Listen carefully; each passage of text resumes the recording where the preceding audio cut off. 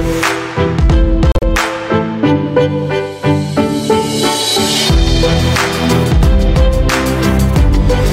morning and welcome into the show. It is Daniel Workman coming to you live from the Dream Edge 8 Sports Studios. It is 9 a.m. on the East Coast. This is your super early morning wake-up call out on the West Coast.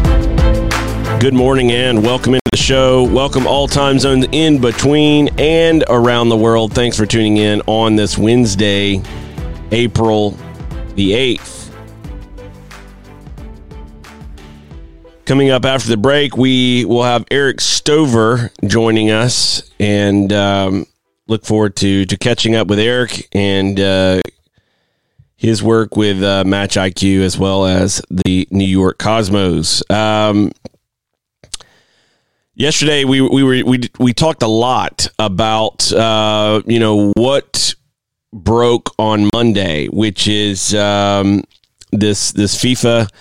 Investigation and indictments, as well as the Fox indictments. And I think if you look at both of these, I don't see an end in sight, which for those of us who want transparency, we want good governance, we want all of that stuff to take place, that is a good thing. How far does this go when you pull the string and you go down that rabbit hole? How far you go? Where do you get to? And that's going to be something that we're going to see.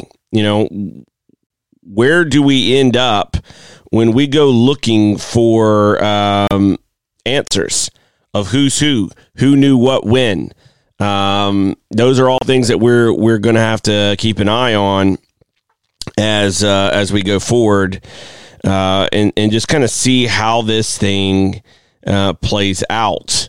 But it is certainly good news, in my opinion, that the feds continue to look into this situation and continue to look at where we are from the standpoint of getting answers and cleaning up the sport. It didn't stop with some arrests in the past, that more looks are coming. And, it appears as though this is going to continue for quite some time. And Zach Zager, thanks to him for coming on the show yesterday, his view is that this is more of a spiderweb type investigation, and it's just going to keep spreading. The tentacles are going to continue to branch out, and we'll see where it goes. Yesterday, a friend of the show, Chris Kessel, was looking into a little bit of the U.S. soccer DA, and I wanted to start off the show there today. And he asked this question: are you aware that from 2018 to 2021, the U.S. Soccer Federation has budgeted and spent a total of $31,722,562 on the Development Academy? Total budget for talent identification programs within U.S. soccer over the same period is $6,175,494. That was divided up with women's scouting at $2,240,366 and men's scouting at $3,935,128. So it seems like our women's national team isn't the only set of female players within the federation that aren't getting equal representation. Over this 4-year period, 64% of total scouting outlay was spent on the men. The DA, quote, girls youth development, end quote, line item was $361,167 total over the 4 years, with the 2 years of 2020 and 2021 only including $3,162 per year. Has the DA delivered results equal to this kind of financial outlay of resources? Has the distribution been equitable across genders? Obviously, on the scouting front, as I just pointed out, that is not the case. What do we get for that money? You got to understand what's going on here. What are we getting for this money? When you look at the money spent within the Development Academy, how do you get there? As much as people would love to fantasize, the Development Academy for a lot of players is free. That they don't pay. You know, if you get into a Major League Soccer academy, then the Major League Soccer outlet is paying for your ability to play. But are all development academies this way? No. So how do we get there? What's going on? If you're a child and you want to make it through the pipeline to eventually get a free ride with the Major League Soccer Development Academy, you have priced out so many families along the way that those who have made it there, most of them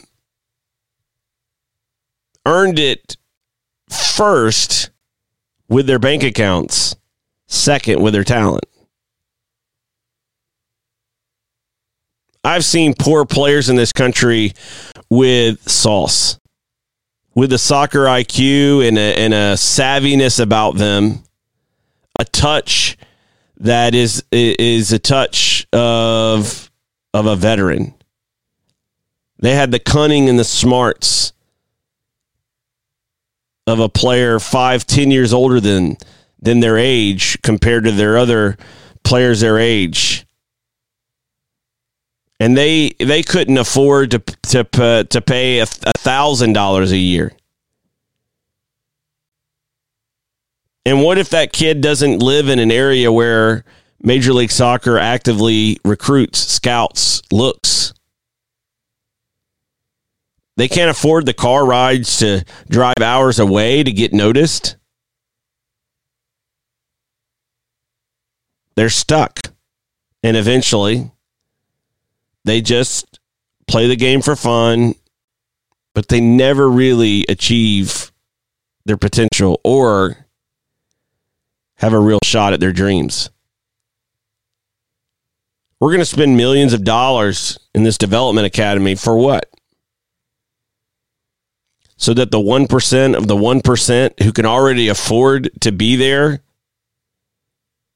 get a life of luxury playing youth soccer? What are we doing? In the words of Taylor Twellman, what are we doing?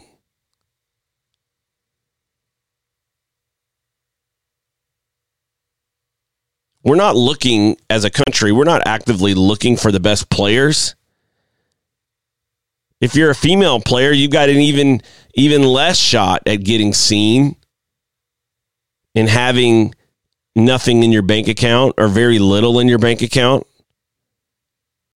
U.S. Soccer has shown time and time again with the women's national team and now into the line items of scouting that they don't value women's soccer. They don't value women's sports as a federation.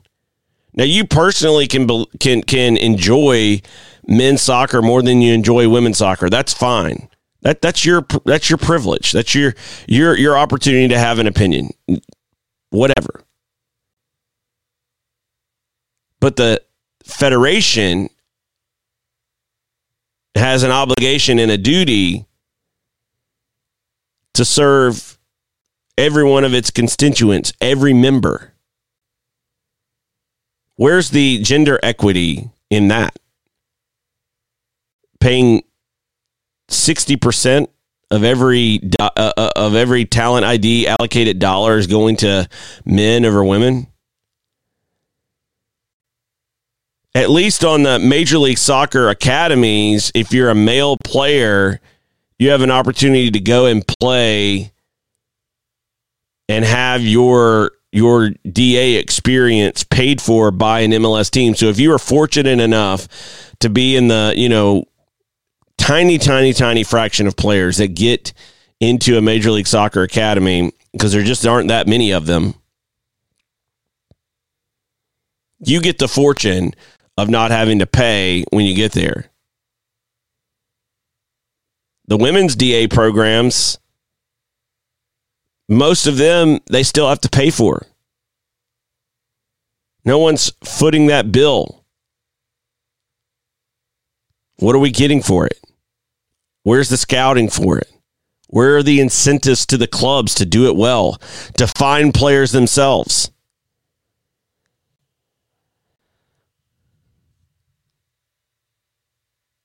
U.S. soccer is so out of step and out of touch with reality.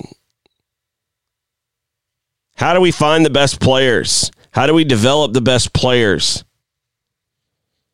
Well, we can obviously see the system isn't putting out the amount of quality or the amount of quantity that we need. We're not getting a good return on investment. And I'm glad Chris was able to kind of point some of these things out yesterday, because it is definitely absurd the way this program is run and the way it's set up. We have a lot of people thinking they're really important, and they're going nowhere fast. Speaking of getting good value, you get good value when you go to ductigbrand.com, DUKTIG brand.com. And when you do, go there, place an order. They're a small business created by two female soccer players, and they had a dream to create some products specifically for football, for soccer. And at a time like this, maybe you got some downtime, and you're like, where can I spend my money to support good people, good business? You couldn't put it in a better spot than ductigbrand.com. And look, when you go there and place an order, maybe you get you a notebook, a journal, a t-shirt, whatever. Use promo code DWShow. You'll get 10% off of that order at ductigbrand.com. We'll be right back with Erik Stover.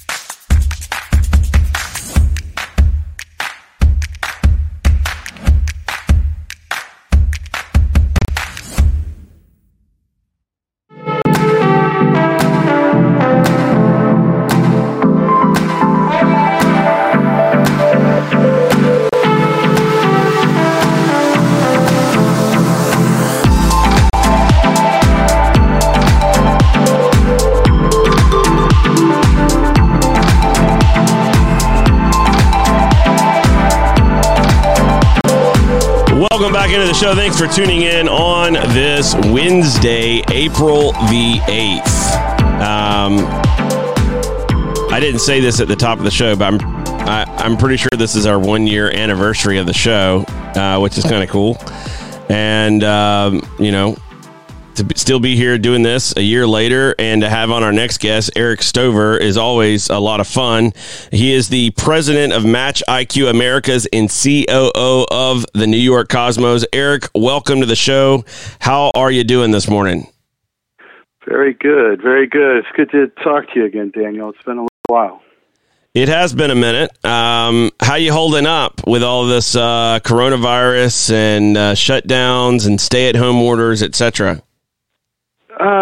Pretty good, actually. Family's all healthy, so thank you for asking. And, it's been interesting. It's kind of changed our day-to-day lives in a good way. A lot more family time and family game night and movie nights and a lot more laughter in the house. So that's been a good thing for us.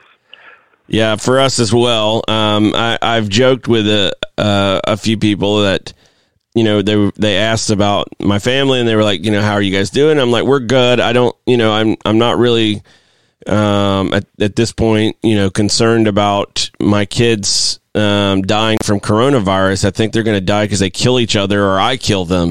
I think the odds are much higher for that to happen, than the other way around. But yeah, I mean, we're the same. We're spending a lot of family time and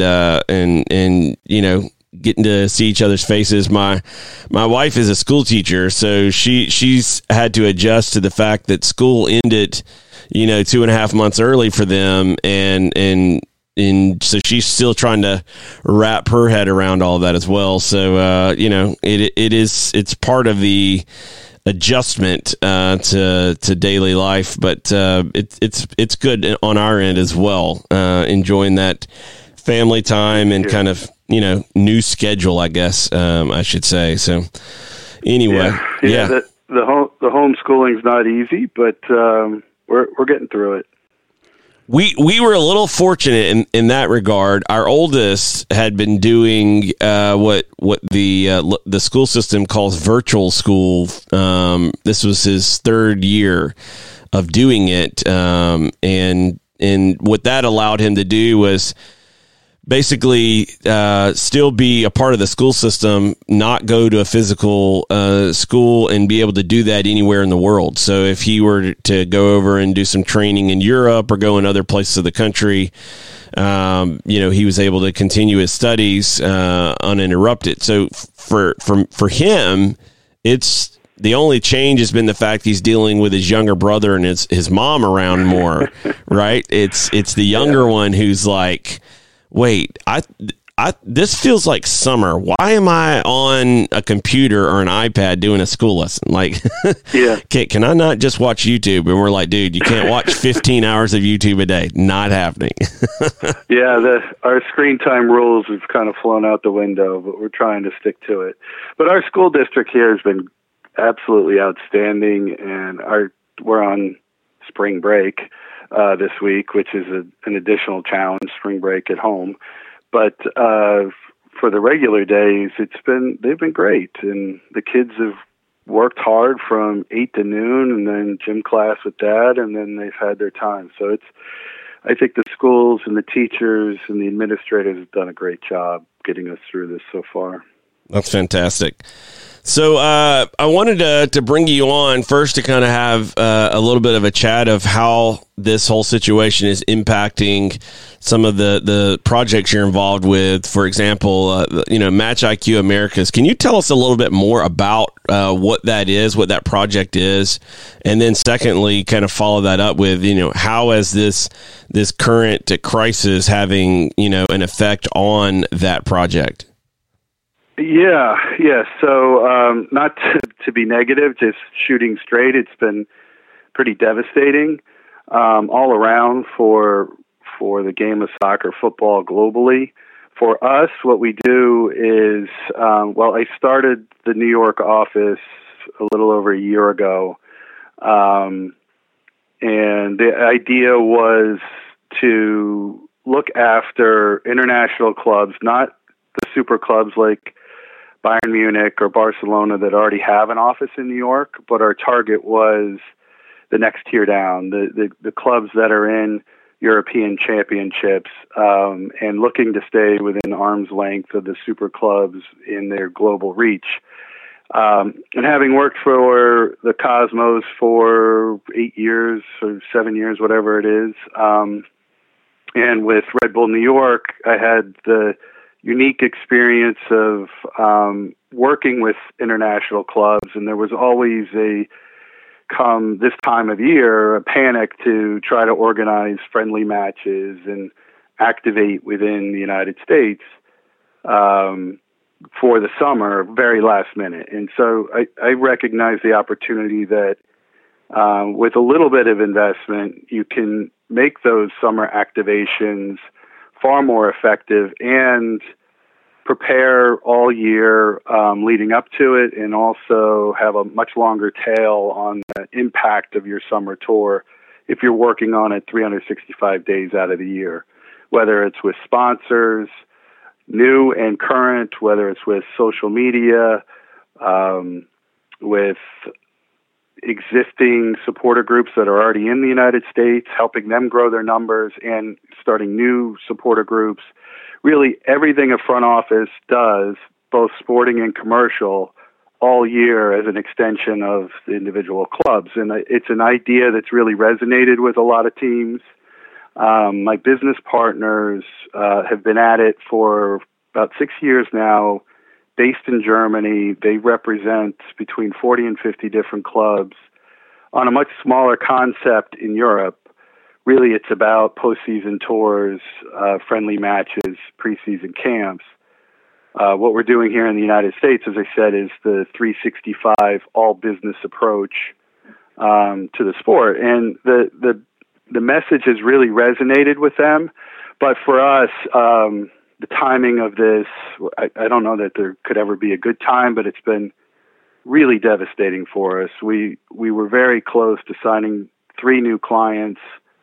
And we were in deep negotiations, and quite literally overnight, it just completely stopped.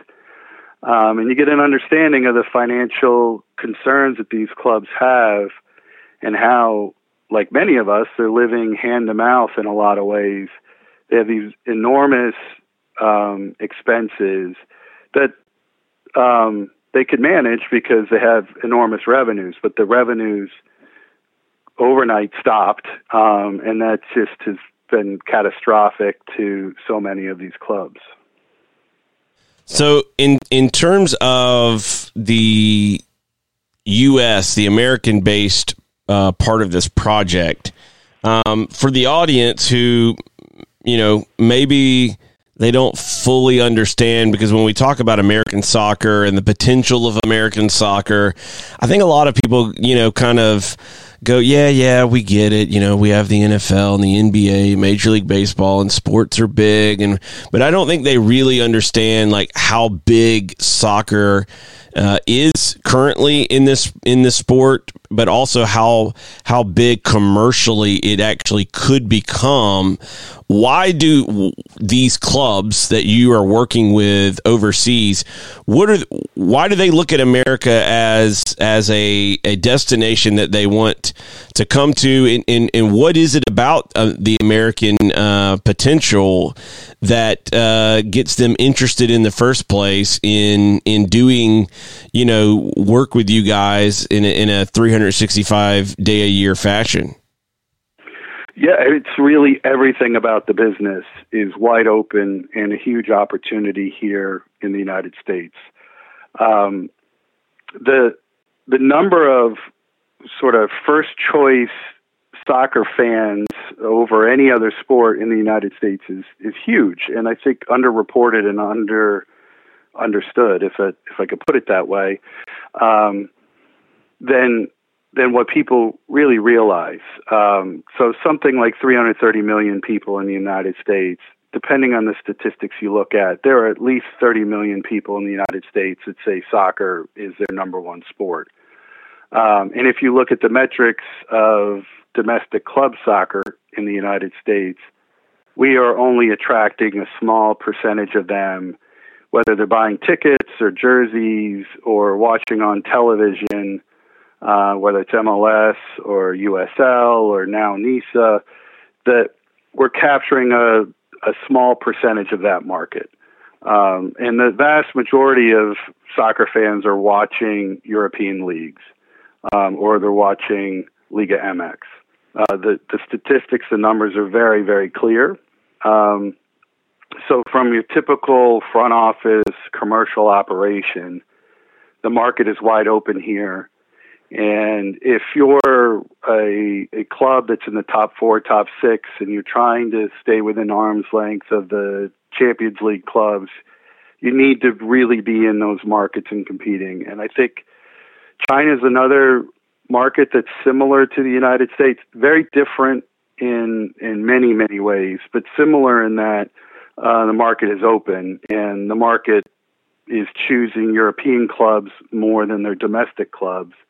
So I think the European clubs have seen that and they see opportunity. And again, it's not just the commercial side of things, it's also the sporting side.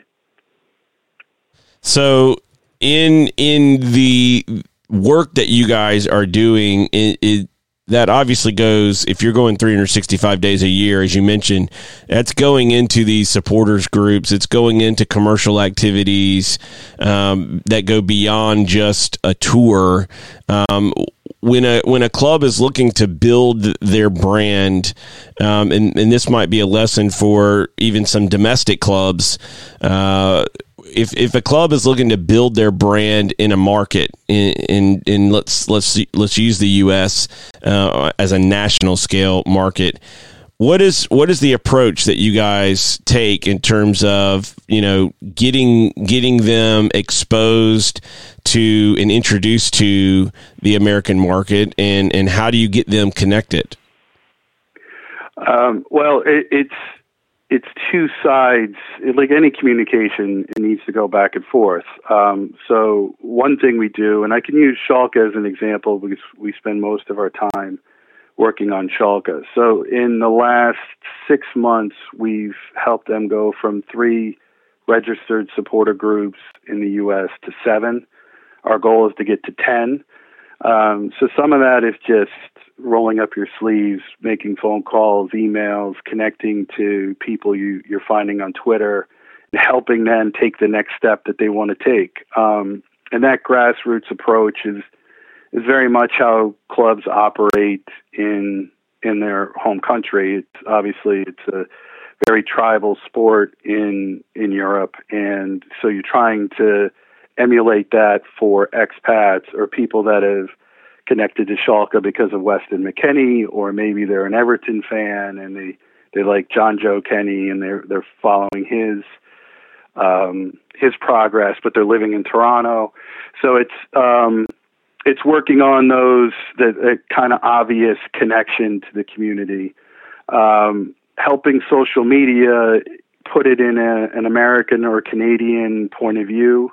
I think is very helpful. The metrics that we've done for Schalke, the first quarter that we worked with them, we basically doubled engagement and number of followers. So I think if you're paying attention to it, one good example for Schalke, Weston McKennie, so he's a top player on the U.S. national team. We did a viewing party in D.C. when they were playing, when the U.S. national team was playing Cuba in D.C., and Weston scored a hat trick in 7 minutes, set a record for the national team. Social media for Schalke would have really been on pause at that point because most people at 8, 9 o'clock at night in Europe, East Coast time, are already asleep. But we were actively working on it. It got a lot of engagement during the game. So you could see how we're really extending the window for them into basically a 24-hour operation on social media side. Commercially speaking, European clubs have just amazing attendance, loyalty, supporter following. I believe Schalke has something like 130,000 registered fans. It's one of the largest member groups in all of football globally. So it's telling that story and getting greater engagement on a global scale. And then on the football side, sticking with Schalke again, Weston McKennie is a great example. Player comes up in the U.S. system, gets to Schalke at 18, gets into their system, which is world class. Next thing you know, he's playing and starting every match in the Bundesliga. And from a business point of view, that's a great transfer. Basically, costs them nothing. And then if Weston eventually moves on to another club similar to Christian Pulisic, moving on to Chelsea, there's huge revenue in the transfer market. So there are a lot of players in the United States. We fail pretty dramatically in developing those players from age 14, 15 to 18. And finding a way to get them to Europe as soon as possible. And there are a lot of examples in the Bundesliga. And so trying to help that process happen. As all the grassroots stuff we do is so valuable, but you hit on one, Weston McKennie, and that funds a huge part of the club's operation for many years. So I think it's really a full service 365 look at how we can help clubs do better in the U.S. and Canada.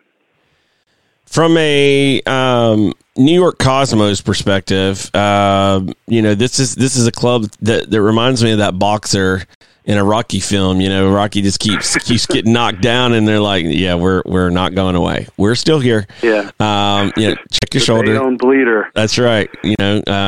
Check your shoulder. We're getting back up. We're still here. Walk us through where you guys are right now, and obviously the announcement was made to join NISA for this season, but now everything's up in limbo. What is the kind of current future for the Cosmos with NISA and timelines, and what are you guys preparing for in terms of looking at it through the lens of this coronavirus situation? But we were kind of prescient in waiting to start in the fall. It's kind of giving us an advantage at this point when maybe was looked at as a disadvantage. But the positive is we have 7 very good players already signed. We have another 3 that have signed term sheets or will do so in the next couple days. And then we have a couple other term sheets out that would take us to a starting 11 that I think is very formidable. I feel really good about it. I think Carlos Mendez feels really good about it as well. I think this team, when we get everybody signed and announced, that first 11 or 12 guys, could rival the Cosmos of 15, 16. We wouldn't have quite the star power, but I think it's a good, solid, all-around 11. We feel good about that, and hopefully we'll have some more announcements here in the coming weeks. From the business side of things, as you know, Rocco Camiso is the owner. A lot of billionaires have been taking a lot of heat over the last month, as they should. Rocco's an example of going above and beyond the Cosmos, Fiorentina.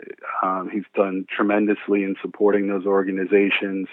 Hopefully we could talk a little bit about what he's doing for Florence a little later in the show.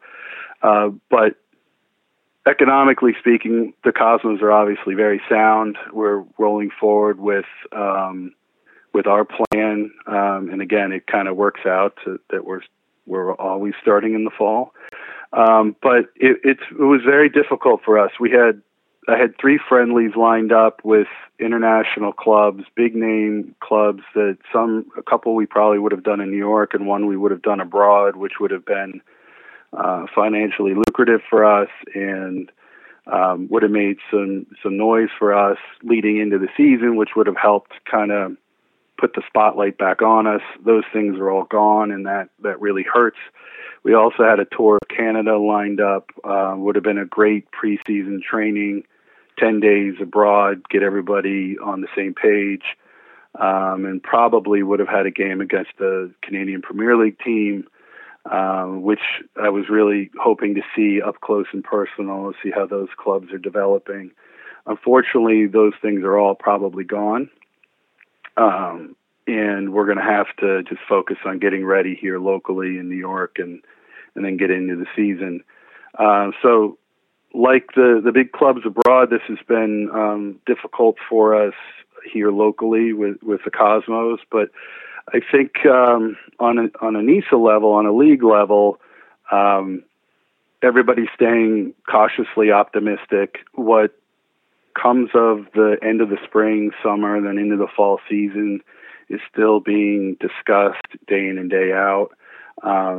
Good news is I don't know if you've seen it today, but the Bundesliga has announced their plans, and I think that can be a model for the rest of the world when it comes to sports. So for your listeners, if you haven't seen it yet, go to the New York Times today. There's a big story up there on the Bundesliga. And again, Germany and how they've handled the virus is a great example for the rest of the world. So in terms of the Cosmos and your plans and coinciding with NISA, which was a league a couple of years ago that had made a big announcement about wanting to operate fall to spring, and launched last fall, and we're trying to get into the thick of it and build the league. Does it look like from a league? Obviously, you guys were looking at launching in the fall. Does it look likely at this point that everything just kind of waits and all kind of kicks off fall of 2020?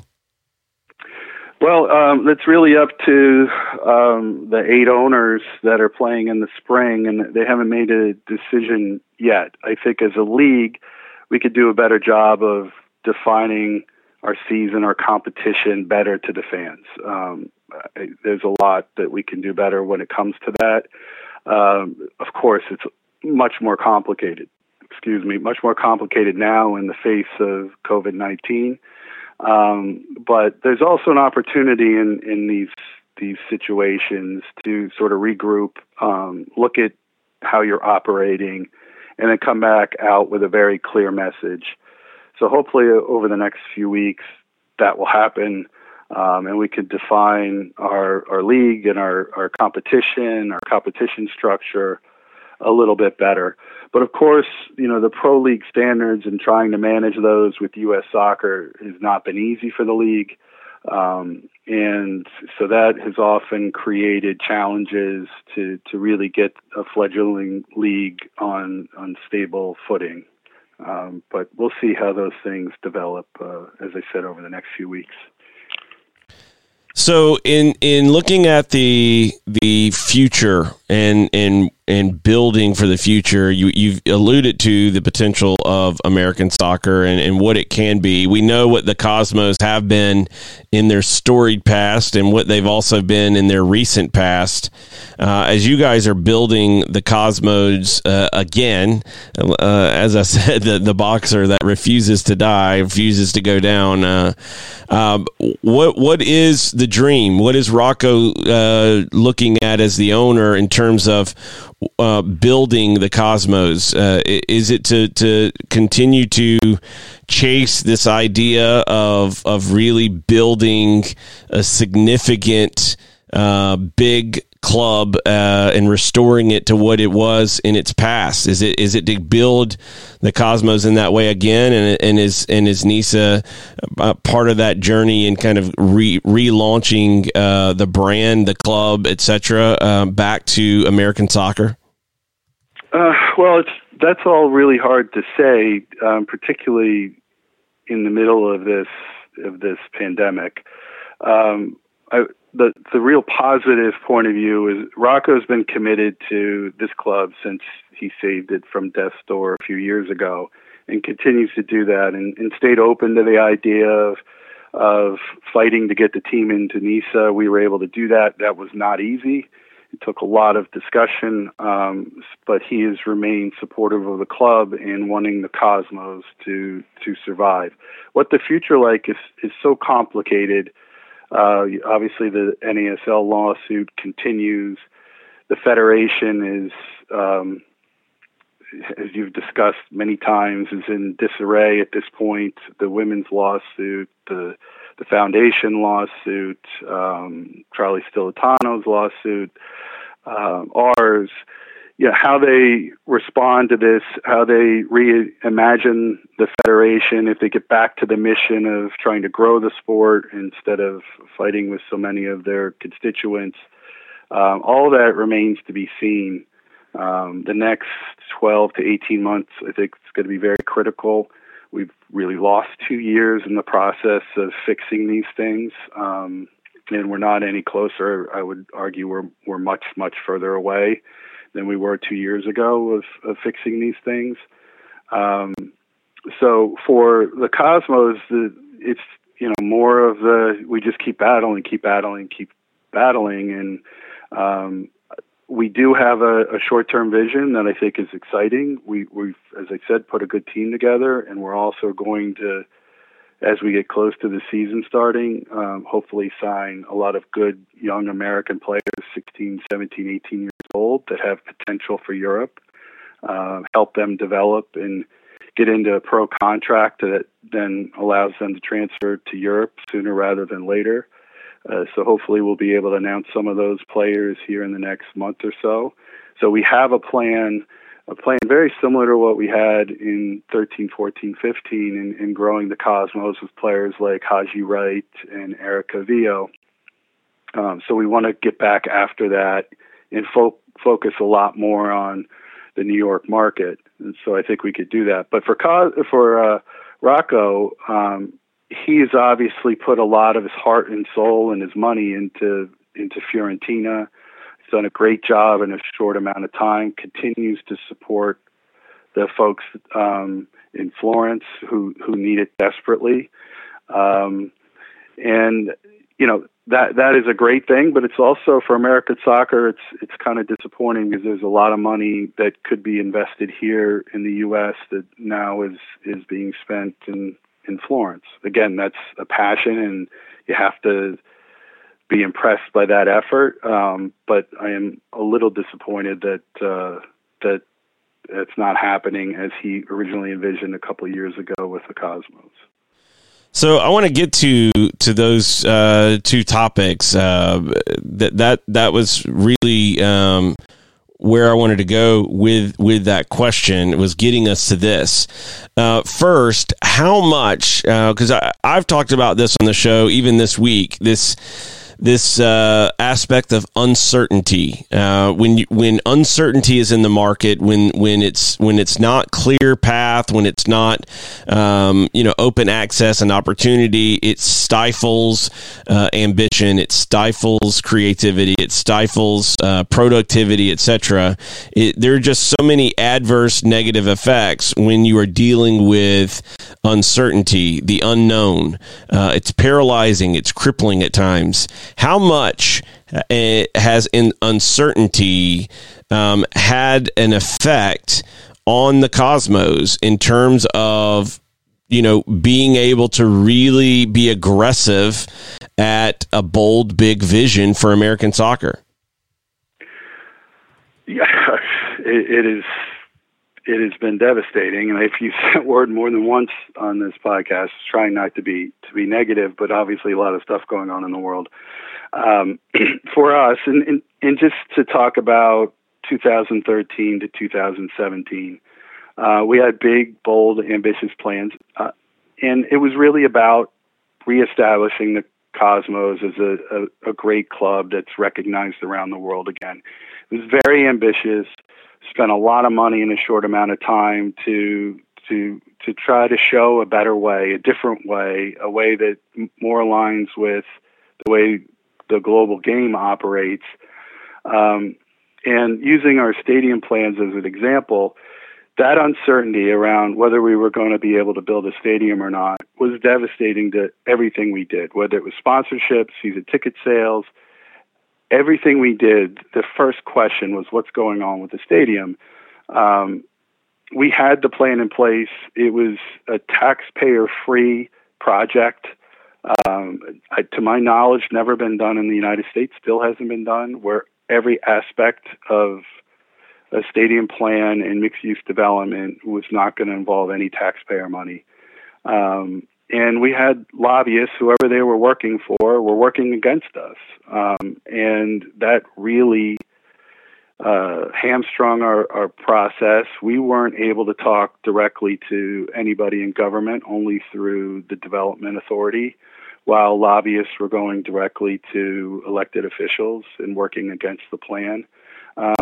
And what seemed to be a no-brainer decision stretched on for 4 years. And as every day went by, it slipped further and further away from us, and had very long-lasting impact on our day-to-day operations. And we still feel it now because, where is the league? We're going into a new league. We were down to semi-pro the last 2 years, now trying to bring back up.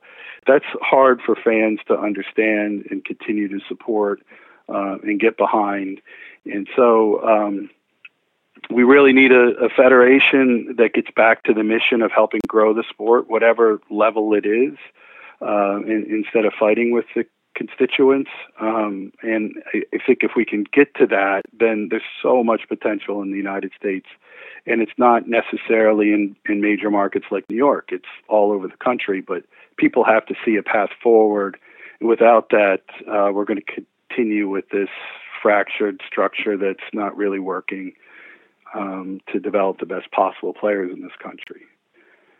So, when I look at the Cosmos story over the last, 5 years, to me, there's not a better picture of what happens to an organization, to a dream, to a club than the New York Cosmos story, and how uncertainty has, the whole proverbial rip the rug out from underneath you so many times, which is why I was saying, you guys are like the boxer that refuses to quit. And that alone deserves praise and recognition that you guys have continued, despite the odds, despite the lack of support from the federation, to continue to build and continue to move forward is, amazing, quite frankly. And that really brings me to this last point. You mentioned Rocco and his work in Florence and his work with Fiorentina, but also his work with the New York Cosmos. And I just wanted you, as someone who has worked with him for these last few years, and someone that, publicly in American soccer circles, in my view, has been completely been misunderstood, has maligned. Like he is everything you would want an owner to be. And you would, that when I'm looking at, hey, what's the kind of person that you would want? Somebody's going to fight for his club. Somebody's going to support his club, support his community, etc. I just wanted for the audience to hear, your thoughts on Rocco as an owner and what he's done to support the Cosmos, Florence, Fiorentina, New York, etc. Well, he obviously has done tremendous work in the face of daunting odds. He didn't save the team from death and save the league from death to end up in a protracted lawsuit. That was not at all his vision. He just wanted to save the Cosmos, wanted to own a soccer team, wanted to give back to the New York community through soccer, which had given him so much as a player, then as a college student, and then ultimately to his very successful business career. None of this was about, for him, as he explained it from the very beginning to me directly and to all the staff, it was about all of those things. It was not about a lawsuit, and it was not about money and being profitable. For many people, they would look at the operation over the last few years and really say, what's the point of this? There doesn't seem to be an obvious path forward, at least at how things are structured at the moment. But he's persevered, and he has wanted to make the sport go and the club survive. But I think he's also seen the injustice of how a lot of things have operated and had very critical things to say. And in that, when you're first out on the limb to say these things are wrong, you're going to get criticism, particularly from folks that like the status quo. We've seen it with Erik. We've seen it with Hope Solo. A lot of the folks that came out and said, wait a minute, we shouldn't be doing it this way. And we don't have a healthy dialogue in the United States around this sport and how it's governed and how it's operated. And Rocco was one of the people that was one of the first to say these things should change. If we're ever going to get better, these things should change. And a lot of people didn't like that message. And that's unfortunate. But he has not given up the fight. I don't think he will. I think he will continue to say what he needs to say. And I think his best intentions are now being shown in Florence day in and day out, and he's done a tremendous job there. And as I said before, I really hope that we can get back to having a clear path forward for the Cosmos, so we could do some of that same good locally here in New York. But I will say one thing that this has pointed out and reinforced to me personally, having lived it closely, and it's part of my heart and soul, is one thing we miss in this country is good versus evil. And a lot of people hate the Cosmos, and that's a good thing for soccer. It's good to have the chatter between Detroit fans and Cosmos fans. It's good to have the battle between the Rowdies and the Cosmos. We don't have enough of that. We don't have enough of the passion stirring around these clubs. And I don't think there's enough of what particular teams stand for. And then having the battle of those ideals clashing. I mean, there are good examples. Seattle and Portland's one. But there's just not enough of that. And the Cosmos is just overall good for soccer in the United States, whether you love them or hate them. It's good and was great when we were playing Open Cup games against Red Bull and NYCFC, and now that's gone. And I think we've lost a lot of that. I would hope we could get it back. I know my personal experience, those games were some of the most important events I've done in a 23-year career. So Rocco will continue with that fight, and hopefully at some point in the very near future, we're in a stable league that has a path forward that and NISA is successful, and we can get back to trying to build things instead of arguing over how things are governed. Yes, I completely agree. It's absurd, quite frankly. I'll say it, where things are on a governance standpoint, how we get to those decisions, and then the decisions themselves.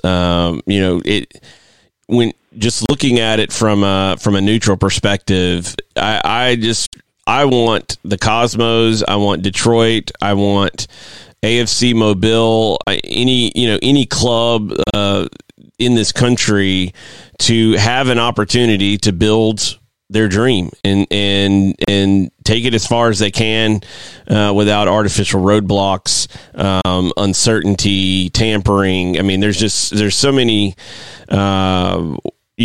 issues with why we are where we are, and I hope going forward that people begin to finally realize how damaging those effects are on the entire country. And you're right, status quo. There are a lot of people within the game who like it the way it is, and they like it the way it is not because it's the best thing for the game or for the families or for the players. They like it because they've created for themselves, either a fiefdom where they have power, access, control, but more importantly for a lot of them, it's about the money, and so they've created challenges to doing soccer the world's way, and the ironic part of the whole thing to me is if we were to actually embrace doing the game the world's way, I think our soccer economy would explode. And so those who might be worried about job security or their ability to earn revenue in the future in a different setup, to me, it's a head scratcher, because I just think so much of our potential is limited. And for every New York Cosmos and Rocco Camiso and Erik Stover and others who are involved with the Cosmos, there are clubs that either can't afford to or just tire of the fight, what have you, that aren't able to keep up. And it has just such a drag on the soccer economy and the ecosystem, and so I obviously hope that changes going forward, and obviously want to see you guys continue to have the opportunity or to get the opportunity to build the way that you really want to build. How can people follow your work and connect with you, and connect with the Cosmos as well as Fiorentina? Well, a few things, and thanks for teeing me up for that. A couple things I want to mention. There'll be an article today on the Cosmos website about the Coney Island Lighthouse mission. Thank you to Rocco and to the Cosmos. Over the last few years, we've supported the mission with donations, and we've done another one recently. The food banks here in New York are really struggling. Over 35% of them have already closed. So I would encourage the listeners, if they can, go take a look at that article later today. There'll be links in there on how you can donate. And this is putting food into the mouths of the most needy New Yorkers, in an organization that's done tremendously, that's under enormous strain right now. So please take a look at our website later today and then follow the links to make donations.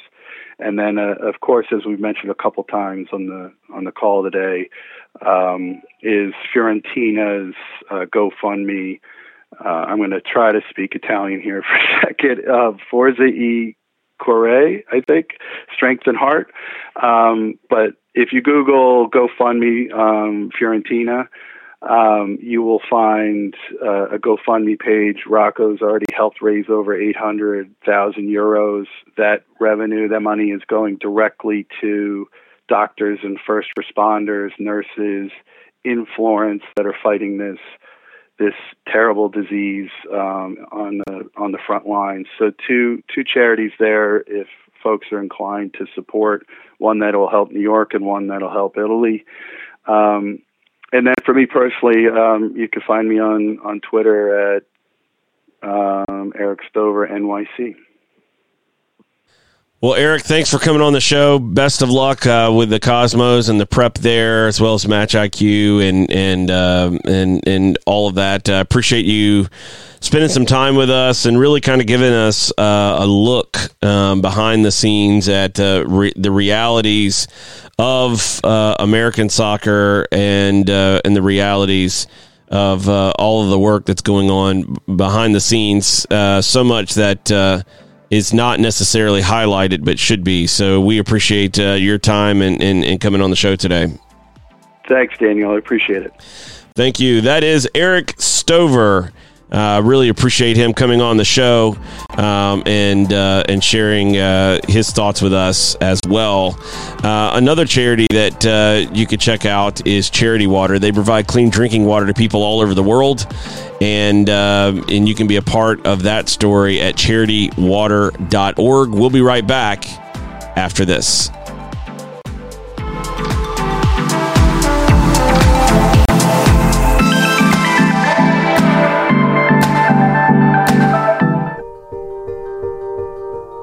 No one, no man, no woman, no child should ever have to drink green water with bugs, with algae, with disease in it. Bad water and a lack of toilets kills more people than all the wars in the world. We know how to bring clean drinking water right now to every single person on earth. And when you can bring water into communities, it truly transforms them. It changes everything. Or you could know that you'd made a difference.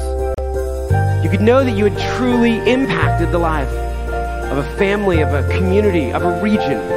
There was either clean water or there wasn't. We believe in a world where every single person has clean and safe water to drink, and we will continue fighting until that happens.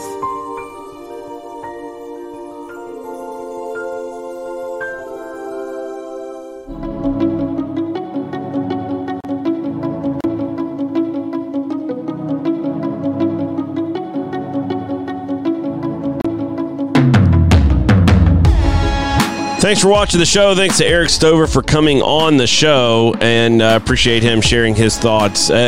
Look, uncertainty, limitations, this should not be part of the American soccer conversation. Just plain and simple. And Will Wilson, Cindy Parlow-Cone, the CEO and president of U.S. Soccer, respectively, should be trying to make it their mission to get things fair, equitable in terms of opportunity and access, and just let the chips fall where they fall. Billionaires don't need to be protected. They can do their job, and they can do it well. And every club, organization should have the same opportunity to do what they can do. Maybe it never gets big enough. Maybe it never materializes, but they should have that chance uninterrupted. Thanks for watching on the show. Thanks to Erik for coming on the show. We'll see everyone again tomorrow.